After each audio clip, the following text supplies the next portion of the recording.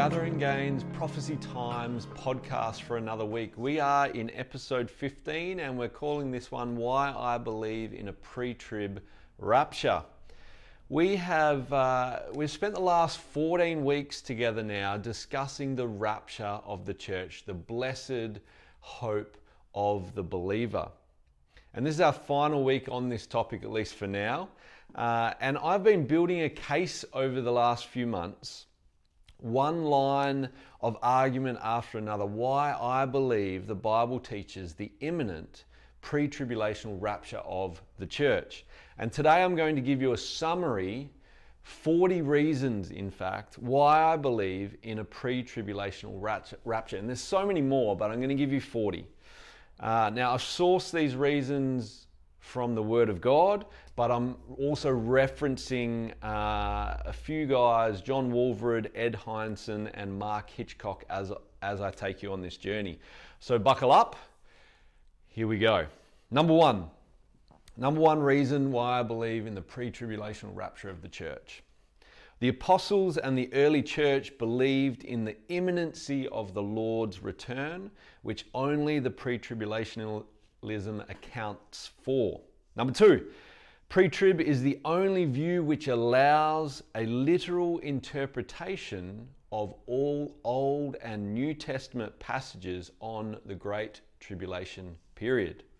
Number three, only pre-trib distinguishes between, or should I say clearly between, Israel and the church and their respective programs that God has for them, past, present, and future. Number four, pre-trib maintains the scriptural distinction between the Great Tribulation, future prophetic period of time, and general tribulations for all believers that are present during the church age.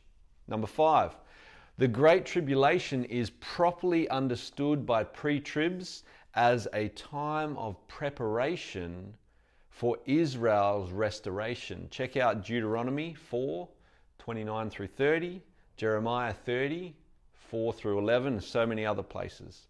It is not the purpose of the tribulation to prepare the church for glory, but rather Israel for restoration. Number six, none of the Old Testament passages on the Great Tribulation ever mention the rapture. Daniel 9:24 through 27, it's entirely Israel-centric. Jeremiah 30, 4 through 11, same again, so many more. None of them mention the church. Number seven, in contrast to the mid-trib rapture of the church, or that view, the pre-trib view provides an adequate explanation for the beginning of the Great Tribulation described in Revelation 6. Mid-trib is refuted by the plain teaching of Scripture that the Great Tribulation begins long before the seventh trumpet of Revelation 11, which is what mid-tribs believe. Number eight, the proper distinction is maintained between the prophetic trumpets of Scripture by pre-tribbers. There is no scriptural basis for the mid-trib argument that the seventh trumpet in Revelation is the same as the last trumpet of 1 Corinthians 15:52 and the trumpet of Matthew 24:31. They are three distinct events, not speaking all about the same trumpet. Just because it says trumpet doesn't mean it's the same trumpet. Number nine, the unity of Daniel's 70th week, written about in Daniel 9:24 through 27, is maintained by pre-trib. By contrast, mid-trib destroys the unity of Daniel's 70th week and confuses Israel's program with that of the church. Number 10, the translation of the church is never mentioned in any passage dealing with the return of Christ after the Great Tribulation. It's never mentioned. And if it were to happen at that time, that is a glaring omission. Number 11, the church is not appointed to wrath.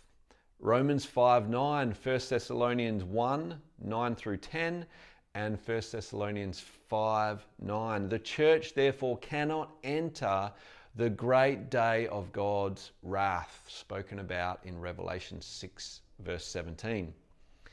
Number 12, the church will not be overtaken by the day of the Lord, 1 Thessalonians 5, 1 through 9, which includes the Great Tribulation. The day of the Lord includes the Great Tribulation, and 1 Thessalonians 5 says that the church will not be overtaken by it. Number 13, the possibility of a believer escaping the Great Tribulation is mentioned in Luke chapter 21, verse 36 by Jesus when he says this, "Watch therefore and pray always that you may be counted worthy to escape all these things that will come to pass and to stand before the Son of Man." Now, if you think pre-trib rapture view is simply an escapist view, I would have to affirm it absolutely is, and I would argue that Jesus in fact affirms the same thing. Don't put yourself through something that you don't need to put yourself through. 14. The church of Philadelphia in Revelation was promised deliverance from the hour of trial, that hour which is to come upon the whole world to try them that dwell upon the earth, Revelation 3:10. And if you are to be kept from the hour of trial, as compared to kept from the trial, you cannot enter that period of time.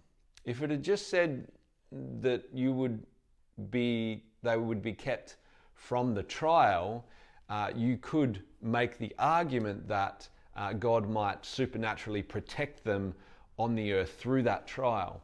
But it says that they will be delivered from the hour of trial, the whole period of time of the trial, which means they cannot physically enter that period of time of trial, which is fascinating and a massive blessing. Number 15, it is characteristic of God's actions throughout all of Scripture to deliver believers before a divine judgment is inflicted upon the world. This is illustrated by the deliverance of Noah, of Lot, of Rahab, and on it goes. 2 Peter 2, 6 through 9. Time and again, God delivers believers before he pours out his wrath. Number 16. At the time of the translation of the church, all believers go to the Father's house in heaven and do not remain on the earth, which is what is taught by post-tribbers. John 14:3 is where we get that relocating to heaven.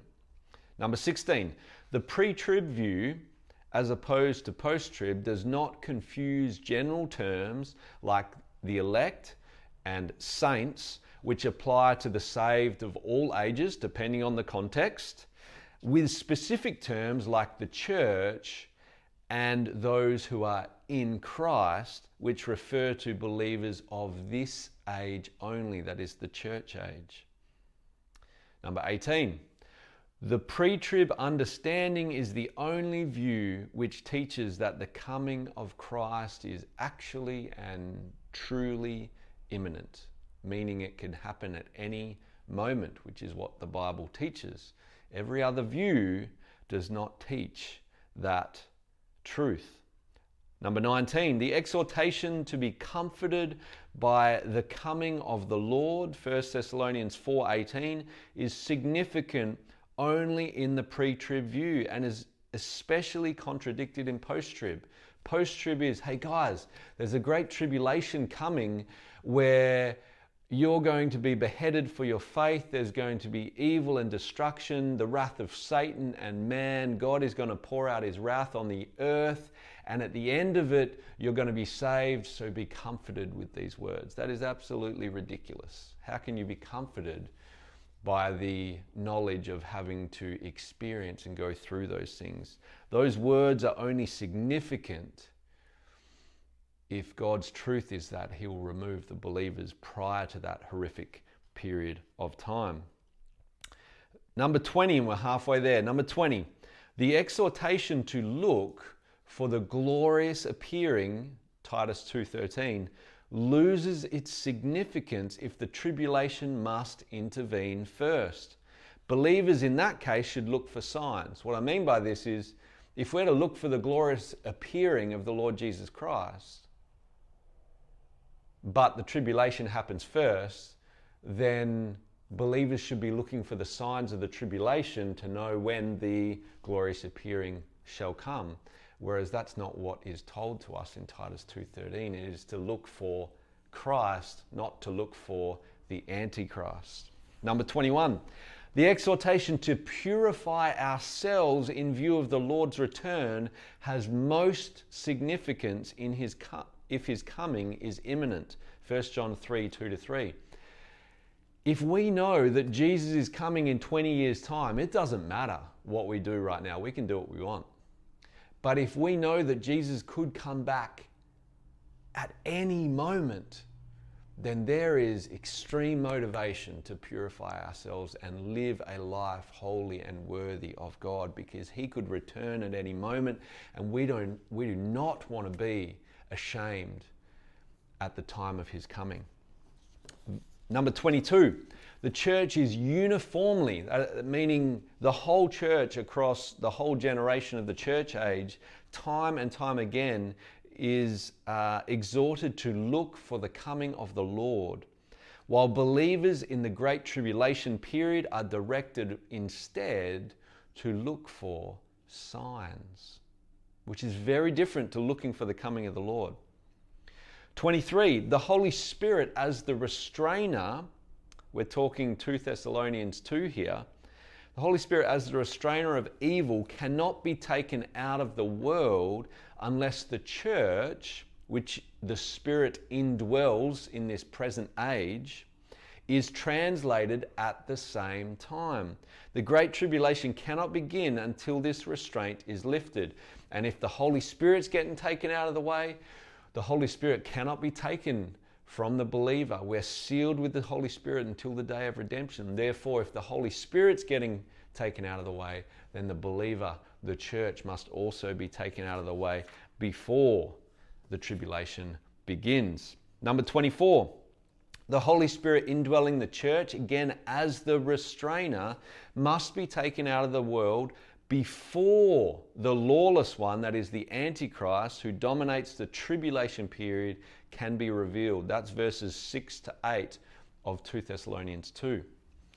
Number 25, according to 2 Corinthians 5 verse 10, all believers of this age, that is the church age, must appear before the judgment seat of Christ in heaven. This is an event that is never mentioned in all the detailed accounts connected with the return of Christ at the end of the tribulation. It's not mentioned at all, this judgment in heaven, in connection with the return of Christ at the end of the tribulation. It's a glaring omission if it is to happen at the same time, and a logistical challenge also. Number 26, if the 24 elders of Revelation 4 verse 1 through to 5 verse 14, all through that section, if the 24 elders there are representatives of the church, as is the most likely biblical understanding, and most biblical expositors will tell you that, it would require the rapture and reward of the church occurring before the tribulation period.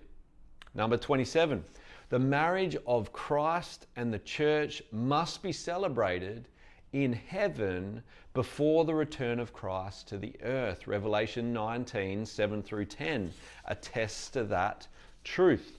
Number 28, I hope you're still with me. I know we're going through them very quickly.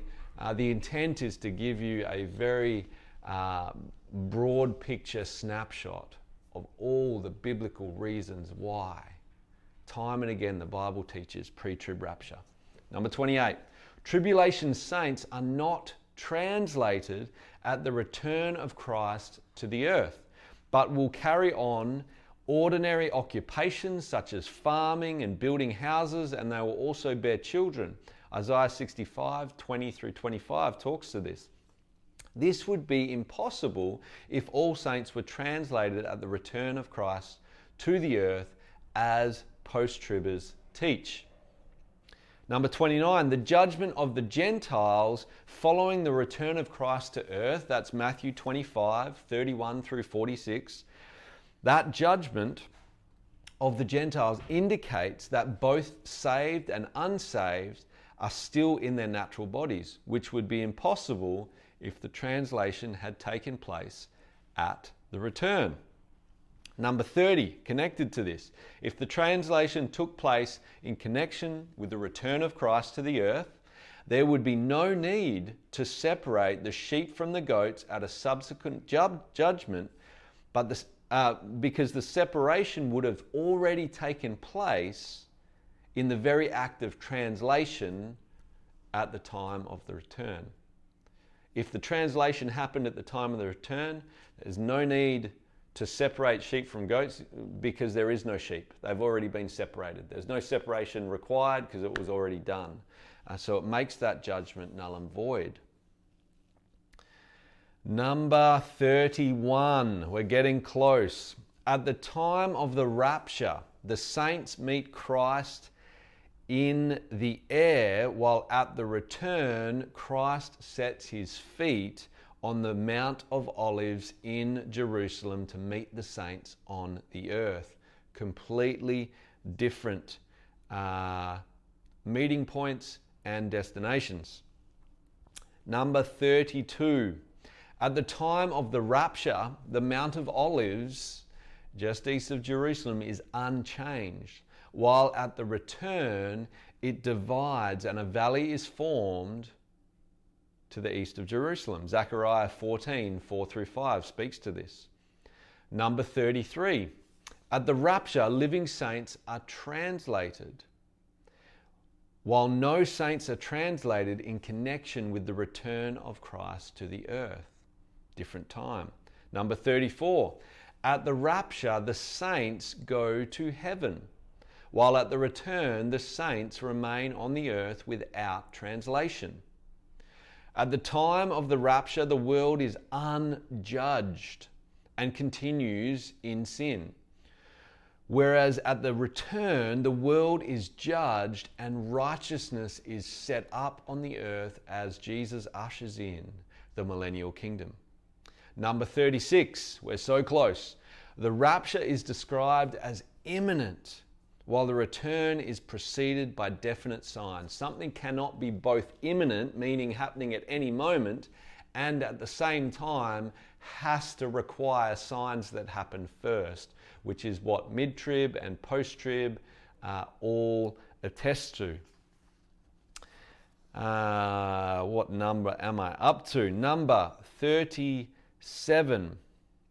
The rapture concerns only the saved, while the return deals with both saved and unsaved people living on the earth. Number 38. At the rapture, Satan is not bound, while at the return, Satan is bound and cast into the abyss for the duration of the millennial kingdom. Very different. Number 39. No unfulfilled prophecy stands between the church and the rapture. There's nothing that has to take place prophetically between now and the rapture of the church, while many signs must be fulfilled before the return of Christ to earth, namely the 7-year tribulation period, the Antichrist, the abomination of desolation, all the trumpets and seals and bowls of judgment in Revelation. Number 40. No passage dealing with the resurrection of saints at the return of Christ to earth. No passage dealing with that ever mentioned a translation of living saints at the same time, which is what the rapture does. Dead saints and living saints. That is just not the case when passages are speaking about the return of Christ to earth. And so I guess to summarize all the 40 reasons why I believe in a pre-trib rapture, I'm going to end with this one. Number 41. The reason I believe in the pre-tribulation rapture of the church occurring before the 7-year tribulation, the return, and then the literal millennial kingdom. The reason I believe in this pre-tribulational rapture of the church is because that it is in fact exactly what the Bible teaches. The Bible teaches a premillennial view from Genesis through Revelation, and the Bible teaches a pre-tribulational rapture view, again, I believe, from Genesis through Revelation, albeit it's implied and inferred in the Old Testament as it's a mystery that's only revealed in the New. This is what the Bible teaches from Genesis through Revelation. And that is why I believe that the church can be raptured at any moment. The blessed hope of the believer. That is what we look for. That is what we hope for. That is what we eagerly wait for as believers. The any moment, imminent rapture of the church to go and be with our Lord and Savior Jesus Christ and his Father in his Father's house in heaven. That's going to happen at any moment. I believe that firmly, wholly, and I believe the Bible teaches it from cover to cover. And I hope and pray these last few months, many will tell me that it doesn't really matter and what's the point. I hope and pray that you've really grasped over the last few months that it does matter. And it matters because it's in the Word of God. It matters because it's the future hope of the believer.